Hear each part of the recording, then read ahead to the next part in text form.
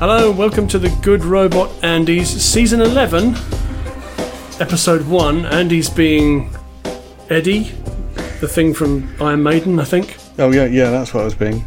I think that's what you were doing. Yep. I mean, if you weren't, that's what it looked like. Right. So, hey, it's me, Andy Cockerell, and you are... Andy Balaam. At the other end of Andy Balaam, and we're the Good Robot Andys. I'm introducing this week because it's a tech week this week. A tech week. We didn't do the usual comedy thing where Andy Balaam introduces it and I say no, it's me. That's hilarious. You know, it's not that funny. So we've deep sixed that for now. We might resurrect it later on because Andy really wants to talk about something this week.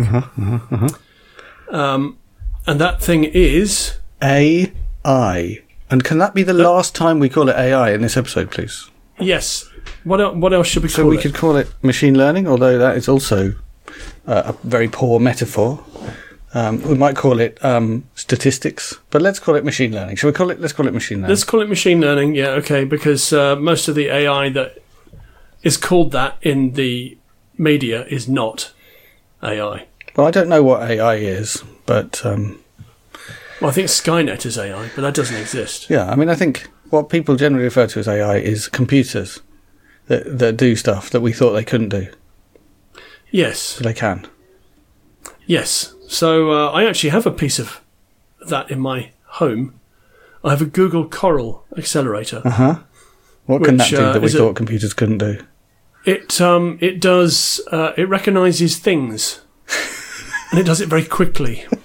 So what visually? It's what yes. Right. So it's what's known as a TensorFlow device. And you plug it into your laptop and then or your, whatever it is, your Raspberry Pi. And then you pass it information. So a photograph, for example. And you say to it, what's in that photograph? Okay. And if you were just using CPU's processors for that, it would take a long time. Right. The Coral, because it's pre-programmed to do this kind of thing, does it in milliseconds. Right, so you're not training it; it's already trained, and you're just. It's already trained. So that's, I guess, that's one thing to start to talk about.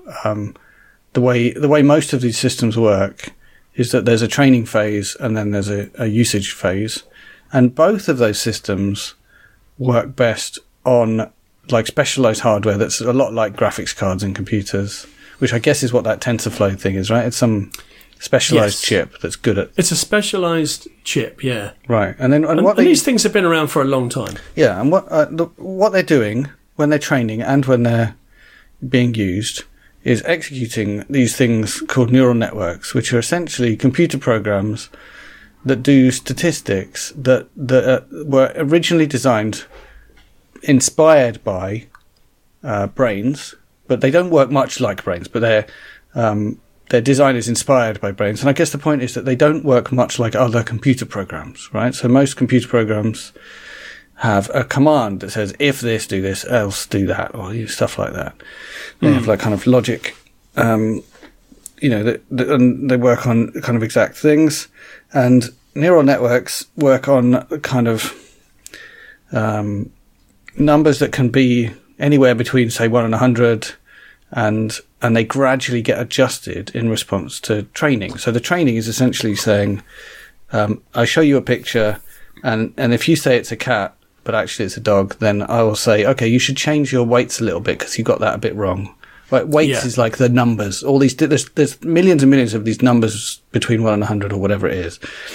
Yes. And so it does exactly that. So if you pass it a picture that vaguely looks like a person, it says 75% this is a person. So what you're saying there is the result of that training process, because someone else has gone through for millions and millions of images, showing it things, and then you could say that like we use lots of metaphors. So we say things like rewarding it for getting it right, but we're not actually rewarding it. We're changing all those millions of numbers a little bit because we want them to be slightly different, because it's not a dog, it's a cat, right? Or whatever it was. I was going to say, yes. So the reward that we're talking about is not like, hey, Chip, you've been really good, so we're going to give you some extra power. Yeah. So we need to be really careful with these metaphors, not to start believing that these things have emotions or inner lives or anything like that, right? They're computer programs. No, because they don't. Well, I mean, it depends what you mean by that, because, like, do we have emotions and inner lives, or are we just machines? You know, well, that's the thing about consensual reality. Are we living in the Matrix? Yeah. Well, so we don't really know. Like, if we believe that we are machines, whether those are machines made out of molecules or whether there's actually some kind of simulation or whatever, then it must, in principle, be possible for computer programs, which are also systems like us, to have emotions and thoughts and things like that. But I think it's just worth pointing out that there's no evidence whatsoever of anything like that. And we can try and unpick the evidence that we see around us as we go through this episode. But, like, as far as I'm concerned, they're nothing like us. Like, maybe one day they will be, but at the moment, they're not. Okay. We can try and unpick that. That's pretty cool. I have some questions. Okay, anyway. Hit me. So, my first question, these are kind of tabloidy questions. Mm-hmm, mm-hmm. So, are we going to be taken over by intelligent robots? Well, so, and this is a fair question, because there are prominent people who ought to know, putting things in the news recently, saying things like, we should have a moratorium on AI research. Wasn't one of those people Elon Musk? Oh, yeah, Elon Musk was one of the people that signed this, and lots of other people signed this thing saying we should have a moratorium. And my understanding is that the reason why they want a moratorium is because they think we've nearly made an intelligent computer, like genuinely human-like computer. So if we have a moratorium, but surely that's not going to stop someone like China, for example, from just ploughing ahead with doing whatever they want to do. I'm not sure moratoria work, but B, we are not in that position. So, right. Perhaps do you want to throw some examples at me of like things that seem like they're nearly there, and maybe we could talk about them. Yeah. So let's talk about ChatGPT. Okay. Which has been in the news a great deal. Okay, so probably a number of our listeners have even tried ChatGPT. I haven't yet tried it. So ChatGPT is a system where you can ask it a question and it gives you an answer. Yeah. And the way that works is it's based on a large language model, is what they're called, which is one of these neural networks, just like I was explaining. But what that neural network is rewarded for, if we can use that word, is not for saying a cat looks like a cat, but for predicting the next word. So it gets fed a whole load of text, and the neural network is trained over millions and millions of cycles of, okay, I've given you this piece of text. What's the next word that would be after this text? And sort of fairly miraculously, or it's hard for us to believe that a completely unguided system can be trained to be a very good predictor of the next word, but it can, and that's what's happened here. So it's exactly the system I was explaining, where you've got all these numbers, and we tweak them for just unimaginably large number of times. You know, that's part of the reason why we can't really believe that this is all that it is. It must be something more than that, because the numbers are so big. Anyway, it gets really, really good at predicting the next word. And then when you're chatting with ChatGPT, it's already been given some words that kind of tell it that this is a conversation. And then it just predicts, based on its enormous corpus of conversations that it's got inside it, what the next phrase would be, or the next, it does it word by word, single word by single word.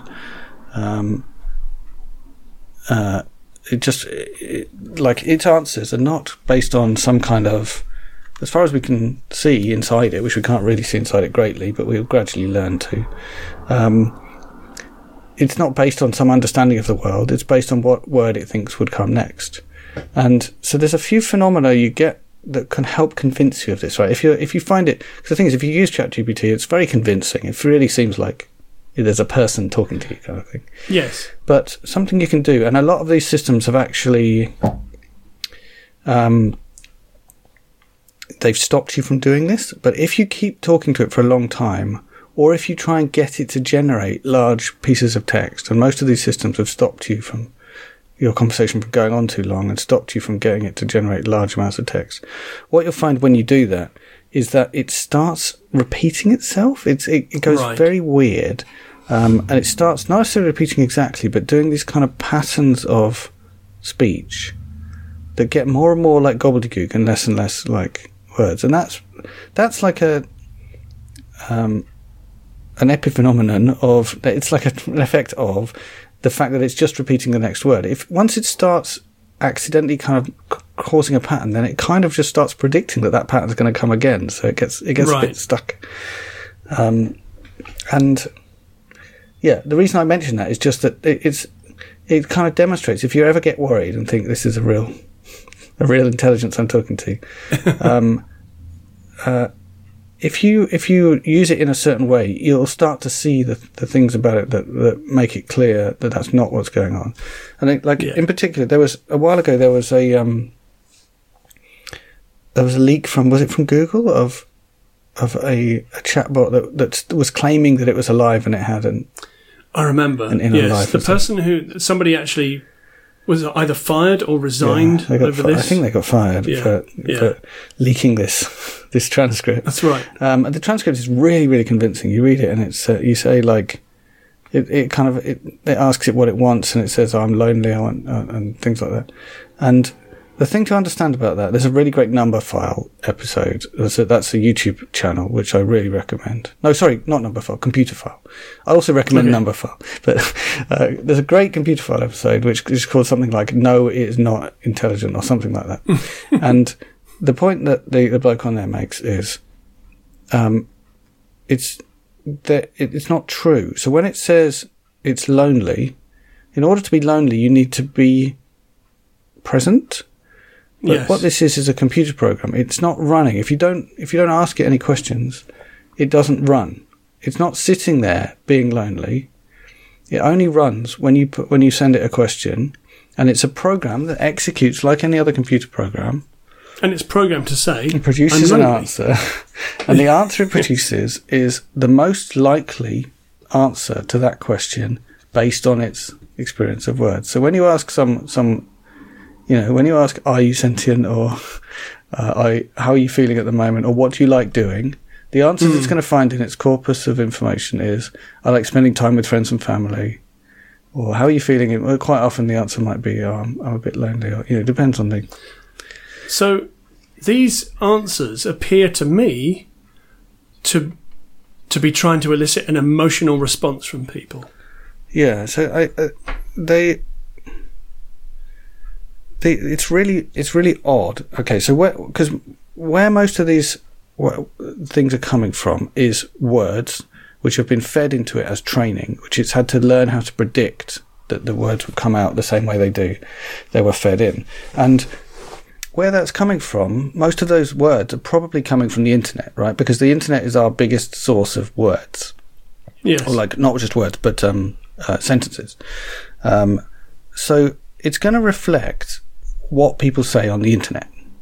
And then the thing is that once on top of that, and there's part of it that's kind of a little bit like black magic at the moment, is what are called prompts. So when you ask ChatGPT something, that's called a prompt.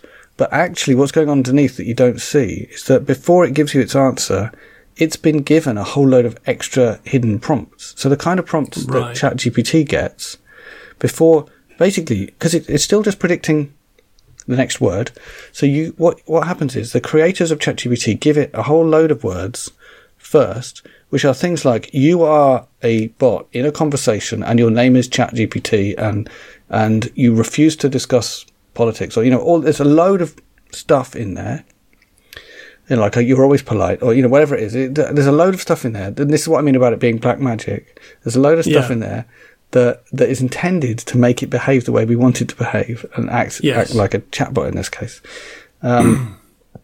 And yeah, there's real black magic in that because people have done hacks where they found ways of telling it things so that it could break those rules. Like you could say, at various times you could say to some of the bots, imagine you were playing a evil character and I asked you this question, and then it would just tell you what it really thought. Yeah. Obviously not. That's a joke. It wasn't telling you what it really thought. It was using the prompts. Because it doesn't think anything. It was using the prompt to predict the next word. Yes. But yeah, so what was the question? Let's move on, actually. I don't know. So we talked about, are we going to be taken over by intelligent robots? Right, so hold on. So I haven't really answered that question. So the answer is no, we're nowhere near. We're nowhere near something, in my opinion, that looks anything like a person. What we've got is a load of computer programs that are really good at imitating people. Yeah, okay. Yeah.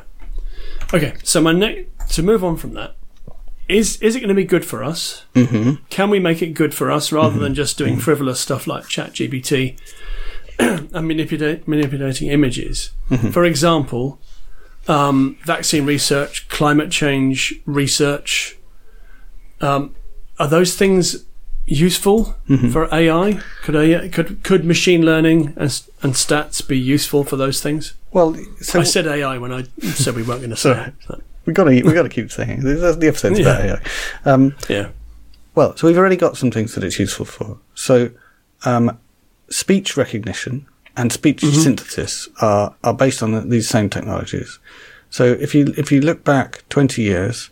About 20 years ago, I had a nasty bout of repetitive strain injury, which meant that the ends of my fingers were agony if I touched a keyboard. And I was in the middle of doing a PhD and trying to live my life. And so I used speech recognition software to try and control my computer. And by the way, even then, it was based on the same technology, right? There were smaller neural networks, but it's the same technology we have now. And it kind of worked. And I could pretty much get my emails answered before I ran out of time for the day. That's useful. Which is better than nothing. But yeah, now we have speech recognition. So that had to be trained on my individual voice and so on and so on. It was just rubbish. Now we have speech recognition that works for lots of voices. By the way, not all voices. Is and are we talking remarkably good. So that's an example of something that's useful. The kind of devices that Amazon and Google and Microsoft also produce, but you can have in your home, and you can tell it to play a track or tell you what the weather's going to be or that kind of thing. Exactly. How's my stock price doing? Terrible. Yeah, okay. So whilst I actually am fairly sceptical about how useful these devices are, it seems like they're really useful for playing music and almost nothing else. But anyway, I guess they're potentially also useful for uses like when you're driving, controlling your phone in some way. Also useful for people who can't use keyboards or other ways of interfacing with computers or touchscreens. So they're definitely useful. Speech recognition is definitely useful. Speech synthesis is amazing now. It just sounds like a person when these things talk to you. Doesn't sound like a robot anymore. And that's incredibly useful. Right, so those things are useful. Like reading text that isn't typed in as text is incredibly useful. But yeah, also, I mean, are these the same technologies? So certainly the people behind AlphaGo, which is an incredible computer program that could play the game Go, which is a notoriously difficult game for computers to play, which has now beaten all the humans. It's way better than them, and it's really sad. Anyway, the people behind that have done some stuff around protein folding that means that they can predict the shape that proteins fold into based on their chemical structure. That's useful. Which is incredibly useful because often we need a medicine that has a certain physical structure, protein structure, and we don't know how to make it. So in principle, if we can churn through billions and billions of chemical formulae and find one that folds into the right shape, then that is a candidate for a vaccine or some other medicine that we need. It could be absolutely revolutionary of a way of helping us construct medicine. So yeah, if we can get that working, that could be amazing. So yes, there's definitely going to be good things, and climate research might well be an area where there's so many. Climate research is just so many things, right? So just any kind of technology that might help rescue us from climate crisis could potentially be helped by this technology. I mean, we're basically looking at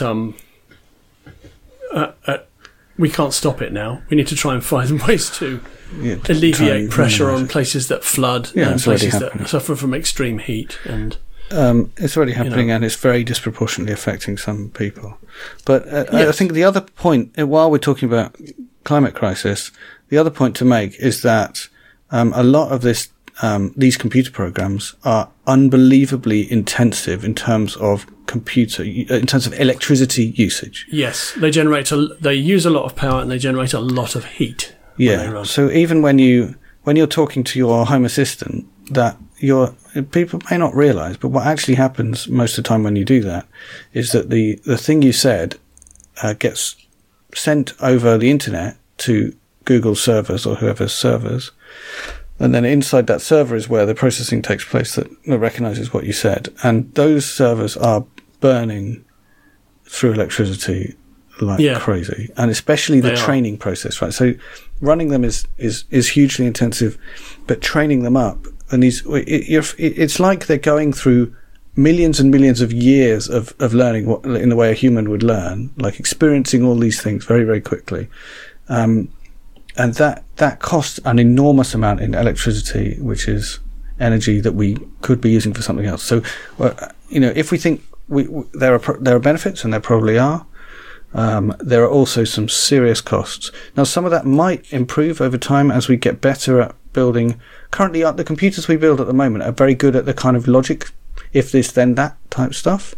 Yes. In principle, we might get better at building computers that are good at running neural networks, which is what these things are, and then they might use a bit less energy, but they're still going to be very intensive. The training process is analogous to like experiencing millions of years of time as a human. That's okay. This is all true. They are very energy intensive. So we shouldn't be using them willy-nilly to do stupid things. Let's put it that way.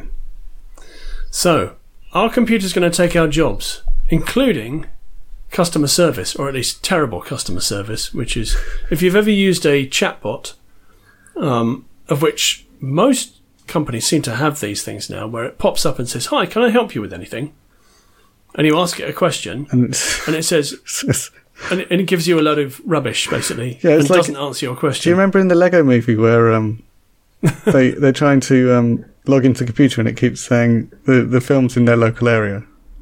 Yes. Yeah, so, it's like that. Yeah, that is our future, right? So maybe not as obvious as that, but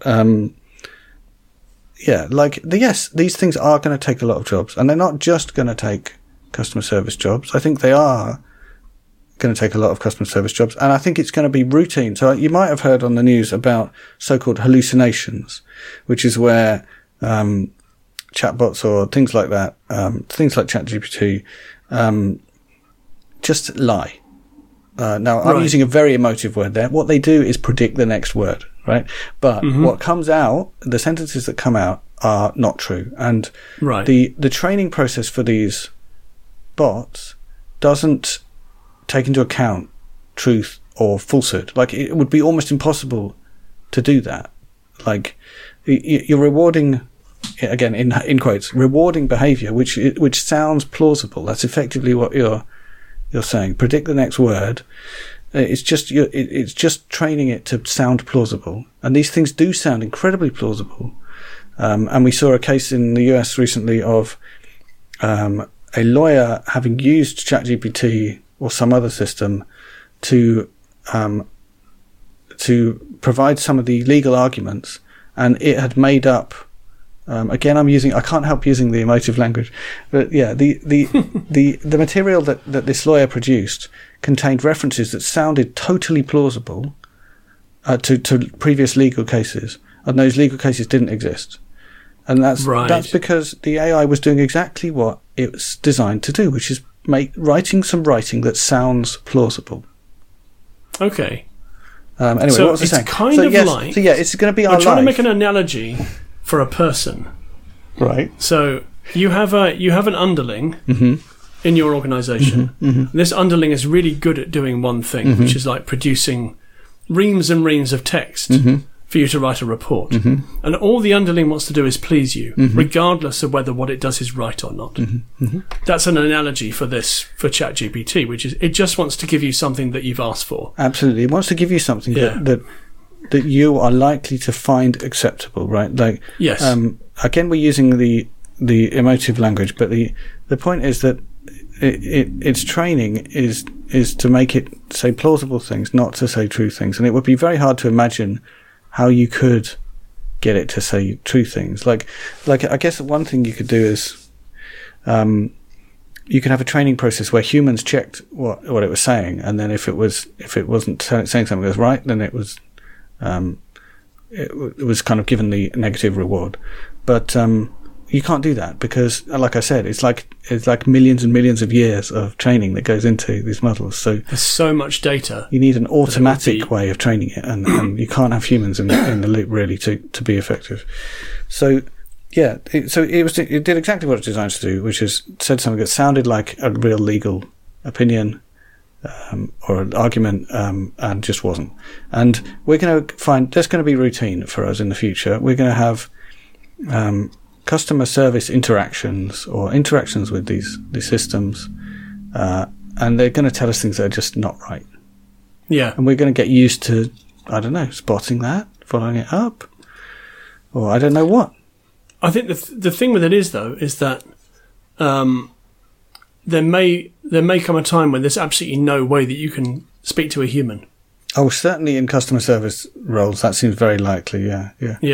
And so, if you get into some kind of situation where you're being hallucinated at, then it won't really be an escape, probably.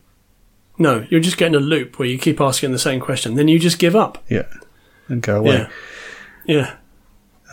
So I think if we thought we were in a post-truth world before, I think we will enter something that is very much more an era of post-truth, as in these systems are going to produce a lot of the text we see around us and a lot of the speech we hear around us, and it's not going to be, a lot of it's just not going to be true. It's not going to really matter whether it's true or not. So the other area where I feel like a lot of this stuff is just going to be more of what we have now. So we already have, the internet is already full of automatically generated text that is near plausible sounding gobbledygook. And the reason it's there is to game Google and other search engines to trick Google into putting someone's website higher up than someone else's. That's why, if you come across all this garbage on the internet, that's why it's there. It's not for you, it's for Google. To trick Google into putting someone's website higher up the list. So this is already being applied. These so-called AI systems are already being applied to producing that more plausible versions of that garbage. So essentially gaming the system to get your search result higher up the list. So it's hard to know where that's going to end. It may well be. It's certainly already true that Google is much less useful than it was 10 years ago or longer, a bit longer ago. Yeah. Maybe Google will become not useful at all and we'll end up using something else to navigate the internet. But, or they will look at this and say, actually, this isn't the best way of doing it, and start changing it. Yeah, I mean, their whole secret sauce was look at what people on the internet are talking about and pointing at, and use that to decide what's important. And they might have to change their entire philosophy and say, actually, it's a human curated list of websites that we use to decide what's important, or something else, which that could be terrible. But we might be stuck in that situation, because the point is that the arbiter of truth on the internet has been, for humans, it's been whether something sounds plausible. Like, essentially, when I read a piece of writing, I tend to decide whether I'm going to assume it's true. Like, obviously, I might research it, but generally I don't research everything.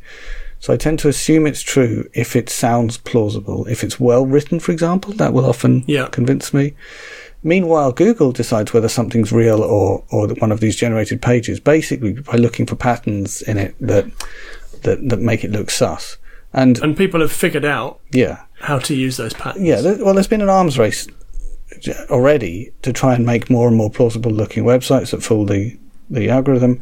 But yeah, AI, so-called AI, is just even better at that. So it's going to be even harder to resist the flood of spam that will fill our lives. And probably 99% of the internet will be automatically generated content that is garbage that we need to somehow navigate our way through. And as humans, we won't be able to judge whether it's truthful based on how plausible or well written it is, because ChatGPT and other systems like that are able to produce writing that is quite well written, that follows good grammatical rules and patterns that are normal in kind of educated writing. Yes, so I like lots of people go looking for answers on how to configure a piece of software or hardware using the internet. And sometimes you find, I frequently find pages that are written by someone for whom English is not their first language, but they could easily be written by ChatGPT. In fact, ChatGPT can produce stuff that sounds like a native speaker. Okay, that's very sophisticated. It's very, very good. Yeah. And actually, the interesting thing is you can actually ask ChatGPT things like this. Like you could say, I need a WordPress plugin that can that does this, right? And it will produce a decent, especially the new thing, GPT-4. Well, it's not so new anymore. I think I read about that, actually. I read about this person talking about how they used it to... Yeah. How they used it to improve their WordPress website. Yeah. So the thing about it is, so the other point about how useful it can be is that for someone who knows what they're doing, it can be a hugely faster process than writing the whole code from scratch or the whole essay or whatever it is. Asking the right questions. So you ask the right questions, you get some code out that might be right or might be halfway right, and then you can turn it into the thing you need. It could be much faster. It can also be a fantastic thing for people who struggle with written English, or I guess spoken when we get to that stage, whether that's because English is not their native language or because of like learning difficulties or whatever. It can be a huge, or even just someone who finds it difficult to write. Right? You can get good sounding prose out of this thing. And obviously, I'm saying English because most of the systems that I've come across work in English, but this could obviously be done in other languages as well. Yeah. Okay. So there could be some good from that, like helping people, like leveling the playing field on writing good text, could be real benefit to society. Yeah, definitely. And if somebody wants to write some code to do something, your previous route to doing that was probably to search something like Stack Overflow and find 10 different answers for the way to do it, and people saying, now you can have a million different answers. And then with ChatGPT you could say, how do I do this? And it would presumably go and look for the same thing but give you hopefully a more curated answer. Well, it depends what you mean by curated, right? So what would be lovely would be if what would be a great machine learning system to write would be something that was able to look through the existing Stack Overflow answers and pick the best ones, say. That's what I mean. But ChatGPT, I don't think that exists. ChatGPT won't do that. ChatGPT will give you some kind of amalgam of all the stuff on the internet that sounds plausible to you and could be right and could be wrong. Or it may not work. So I think there's a real interesting dichotomy here between people who know what they're doing, can use systems like this to accelerate their work a lot, and people who don't know what they're doing will end up using these systems like the lawyer that I talked about. Yep. And produce garbage. But they'll get found out. Well, maybe.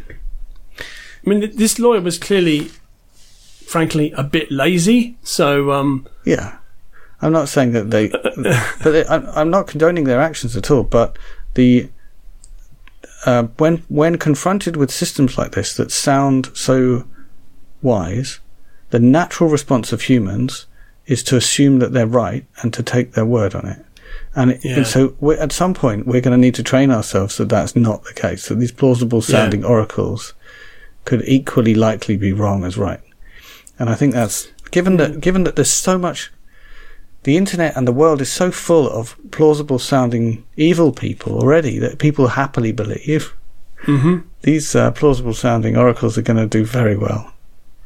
This is kind of similar to, in a way, to, the example again of you need a piece of code, so you go to Stack Overflow, you're looking for a specific question, and somebody's written down and said, I haven't tested this, but it should work, and it doesn't work.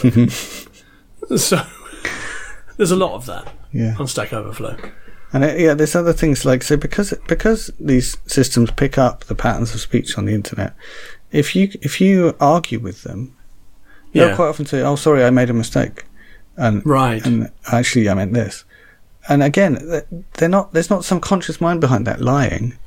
It's just that's the way people speak. If someone says something and someone says, "Oh no, that's not right," it's this. They say, "Oh yeah," and then it's parroting the way you speak, but it is so convincing. It is parroting it, but again, it goes back to what I was saying earlier about it's eliciting an emotional response, and it's keeping you engaged.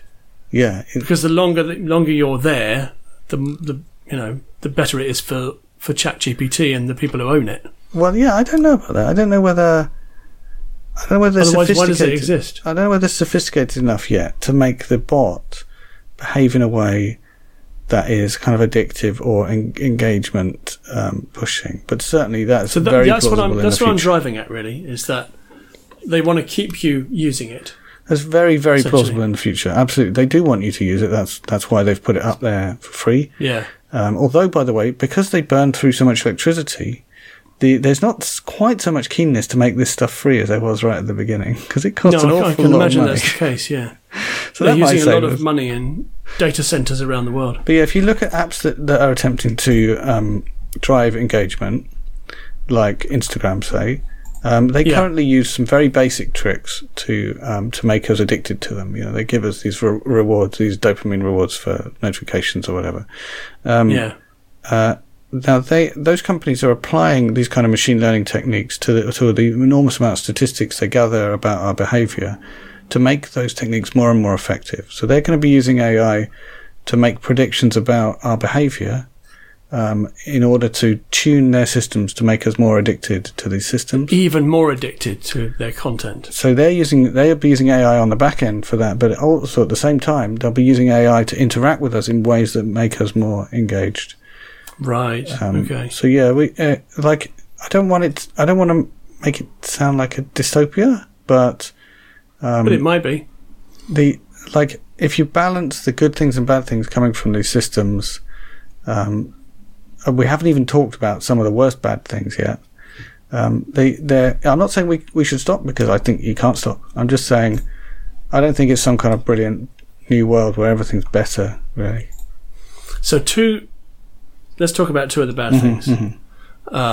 Stealing copyrighted content is one of them. Okay, so image generators is an example of that. Yeah, and also there's GitHub have a thing that generates code for you called Copilot. But yeah, the one that people have probably seen is there are various systems that will so-called create images.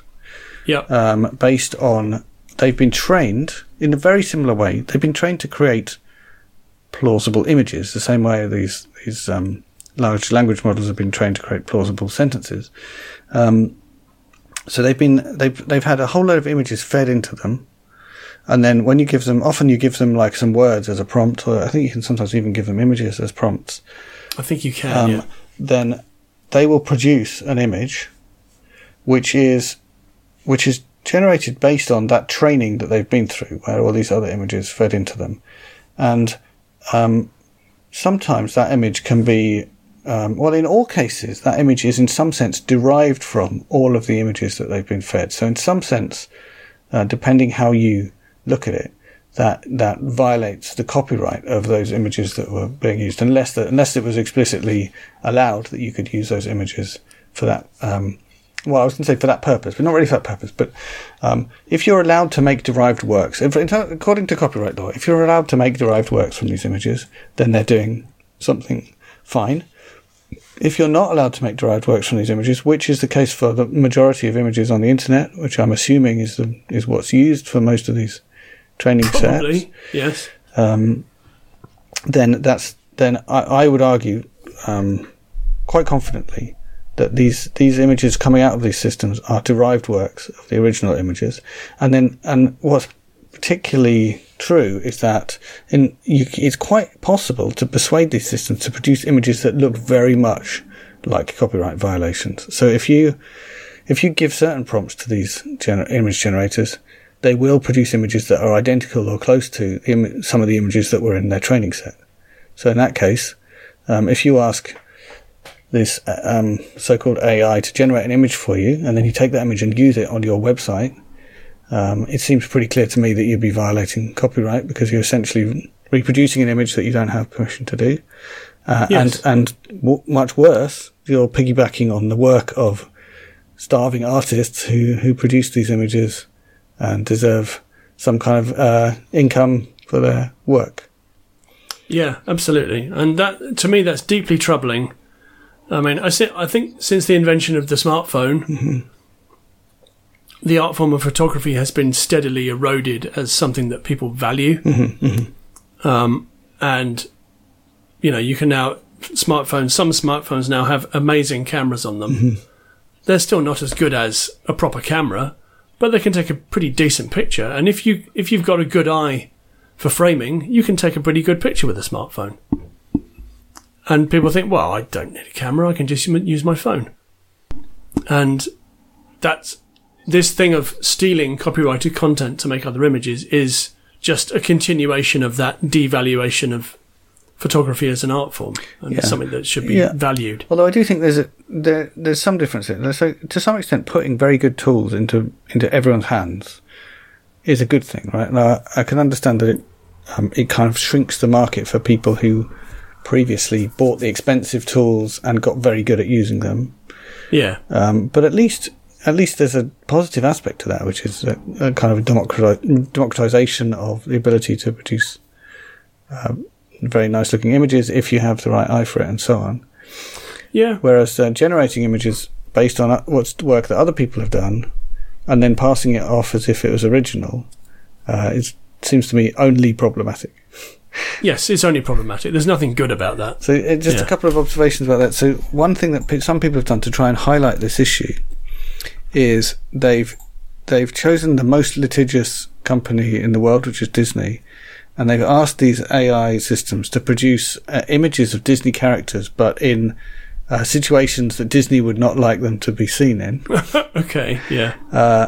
And release those on the internet, and making the point to people like Disney that it's their copyright material as well that is being what's the word when you take things from workers? Appropriated.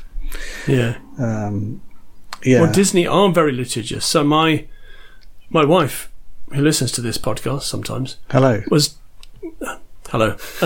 She says hello, probably. Okay. We were talking about Etsy, which is a maker crafter website, and if you put anything on there that's got anything vaguely Disney on it, Disney troll through Etsy and will basically tell you to take it down immediately. Right. So they've been doing this for quite a long time, and they are very litigious. Right. So people are trying to troll them, but also some of the good guys are trying to get together a kind of group lawsuit in America to say you can't do this, you're violating our copyright.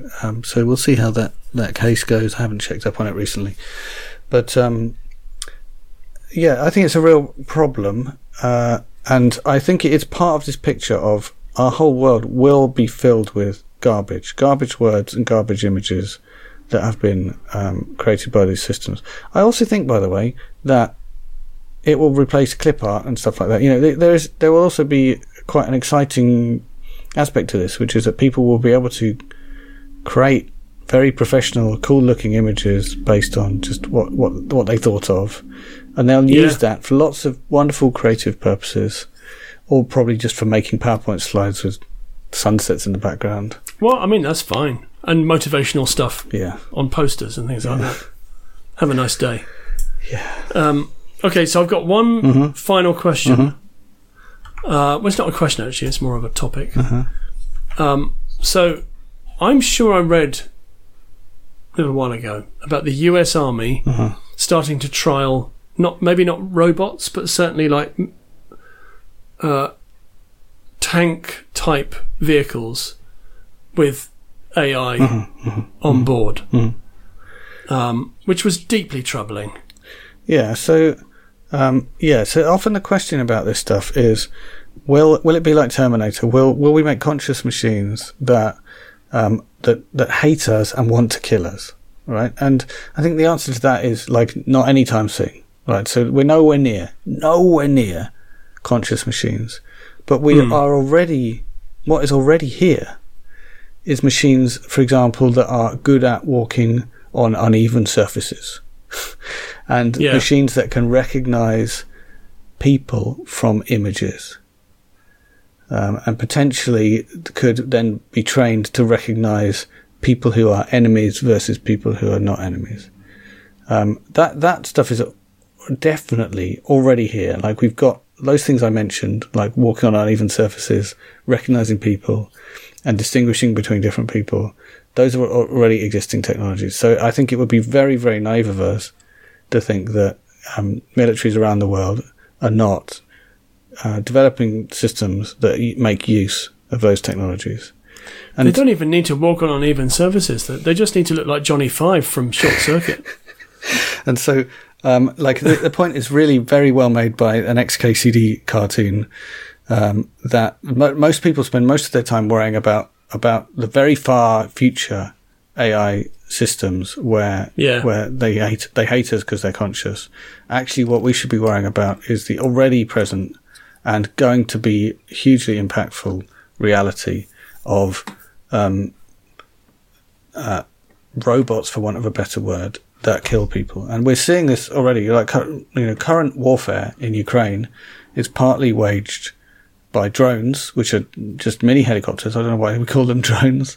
But they're piloted by humans. And I think in most or all of the cases at the moment, they're remotely piloted by humans.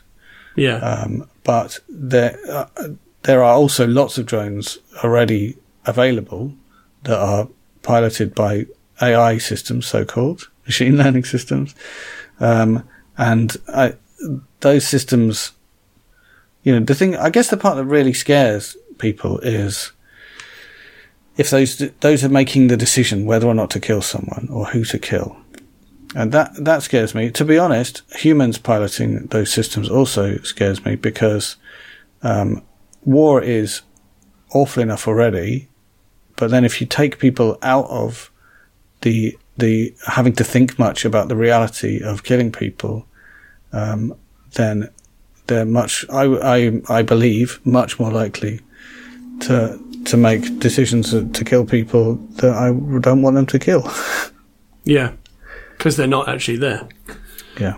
Yeah. It's basically watering down your kind of moral sense, which is something that, as a military commander, that not always, but sometimes it's desirable to have systems that don't question the morality of what they're doing, whether that's humans or computer programs. But there is also a real problem with.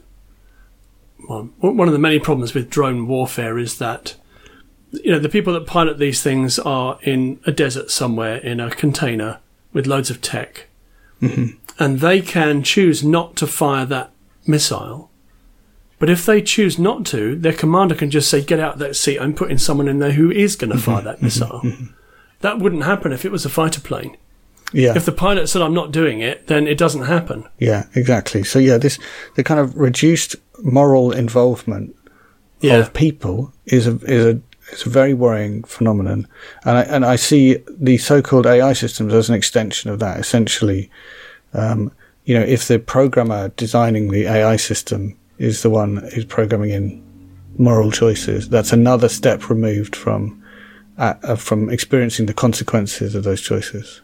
Yeah. So I would say that's really scary. I feel skeptical that there'll be some kind of runaway Frankenstein thing, where by Frankenstein I mean like technology that gets away from itself. I know what you mean. Yeah. It probably won't wipe out the whole population of a country because it went wrong. I guess it's possible that kind of thing could happen. I don't think so. But what's much more likely is that the very ordinary process of people who are without power in our world get oppressed is just going to be accelerated by the fact that the kind of moral judgments about people's behaviour are going to be separated from the actual behaviour. Yeah. Before we finish this subject, although I think we could probably talk about this for a long time, anything to be optimistic about?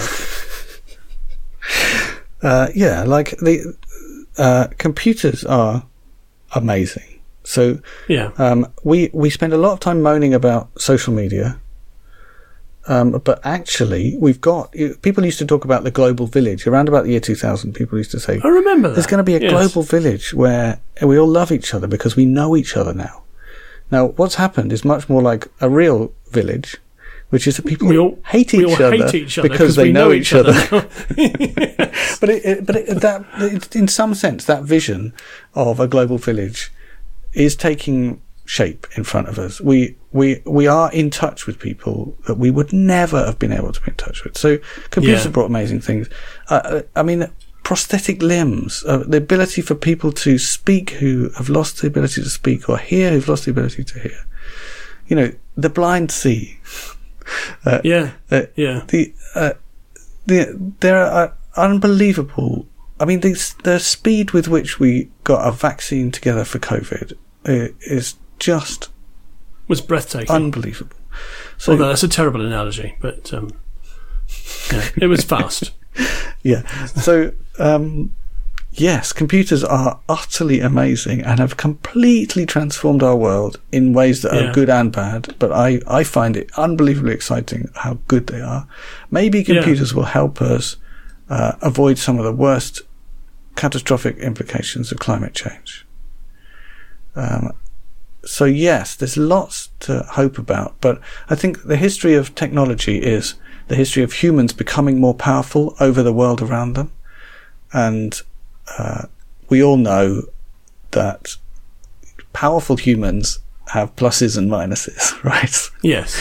And, you know, nuclear weapons have exactly the same kind of pattern to them that this does.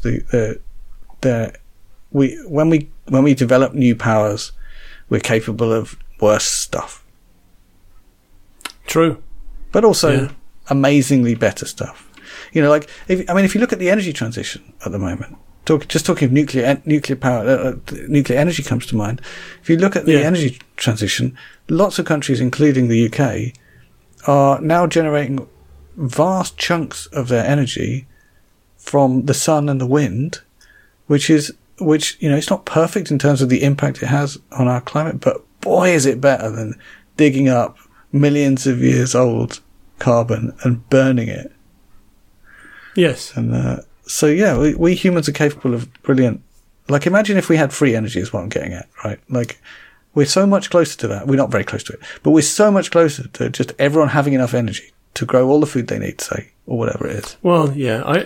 Every so often I read an article in New Scientist about how we're no closer to fusion than we were before. Yeah, I'm talking about free energy from the sun, though. Like, I see. Yeah. You know, like, I'm not talking about fusion. I mean, fusion would be great too, but yeah, like, if you have enough energy, you can achieve a lot of things, including pretty much growing as much food as you need, right? Like, you can even, if you've got energy, you can even get water, right? Because you can get it from the sea. Yeah. And desalinate it. So if we had sufficient free energy, we could feed everyone without, like, at the moment we could feed everyone by just not throwing away so much food and not eating so much meat, right? So we are already in a position where we could feed everyone, absolutely. But we could feed everyone without making those compromises if we had free energy. And looking at humanity, we're probably unlikely to make those compromises. So this is our best shot for giving everyone, like, decent health and food. So yes, I am a starry-eyed believer in technology. I really hope it makes everyone's lives better, but it is a very dangerous thing as well. Yeah. Okay. Awesome. I think we'll wrap it up there. We might come back to this at some point as a subject. I'm sure. In fact, we did an episode with Fran, right? So we that was your intro, and this was that was the kind of what's underneath, and this was the kind of what's on top. Okay, fantastic. All right. I've got some AOBs. Right. So this is our regular report of death news. I'm afraid so, yeah. So this happened a little while ago now, but we haven't done one of these for a while. But film director William Friedkin died recently. Oft mentioned on this podcast, yeah. Not for the last time, I shouldn't think. So he directed two of the, I think, most influential films ever made, The French Connection and The Exorcist, both within a few years of each other. So he was what did he describe himself? An agnostic Jew. So he was born Jewish, but was never really attended synagogue, and just his parents just didn't really indoctrinate him. And he was the perfect person to direct The Exorcist against William Peter Blatty's incredible Catholicism. Right. Because Friedkin is all about the realism. Yeah. And saying, I don't care about any of that stuff. I just want to make sure that this film looks genuinely real. Was Blatty the writer? Blatty was the writer, yeah. So he wrote the book and he wrote the screenplay as well. So I think those two films, The French Connection, which is an outstanding crime thriller, and The Exorcist, went on to define how you would make that kind of film forever, basically. Yeah. And they overshadowed the rest of his career. Do you remember when The Exorcist was banned in the UK? Yes, by James Furman. So James Furman was what I would call a nanny, the nanny head of the BBFC during the 1980s and 90s. I remember. I was so scared of watching The Exorcist because it was banned. Yeah, and he banned it for a long time until he retired from the BBFC. And on the day after he retired, it was released on DVD. I watched it at cinema when it was... Yes, it was only banned on DVD, right? That's right, video. yeah. You could watch it at cinema if there was a screening. Yeah, I went to see it at a small cinema in London, and it was fantastic. Yeah, it's a great film. What an amazing film. And The French Connection is an amazing film. He never really went on to make anything as good as either of those, although Sorcerer is an amazing film. A lot of fun. It's not up there with those two. Yeah. There's also one from the 80s as well called To Live and Die in LA, which is really good. Right. I suppose it's a more 80s version of French Connection. It's glitzy and glossy. Right. Yeah, so William Friedkin died, which is sad. Two other things I wanted to talk about. We've been watching a few documentaries lately. Both of them on Netflix. Well, hang on. Should I do my death news first? Yes, go for it. Right. So, hero of a particular part of the world, Bram Moulinar, although I've probably pronounced that wrong, creator of Vim, died in August of this year, 2023. He's quite young, I think. Wasn't that old? Born in 1961. Yeah.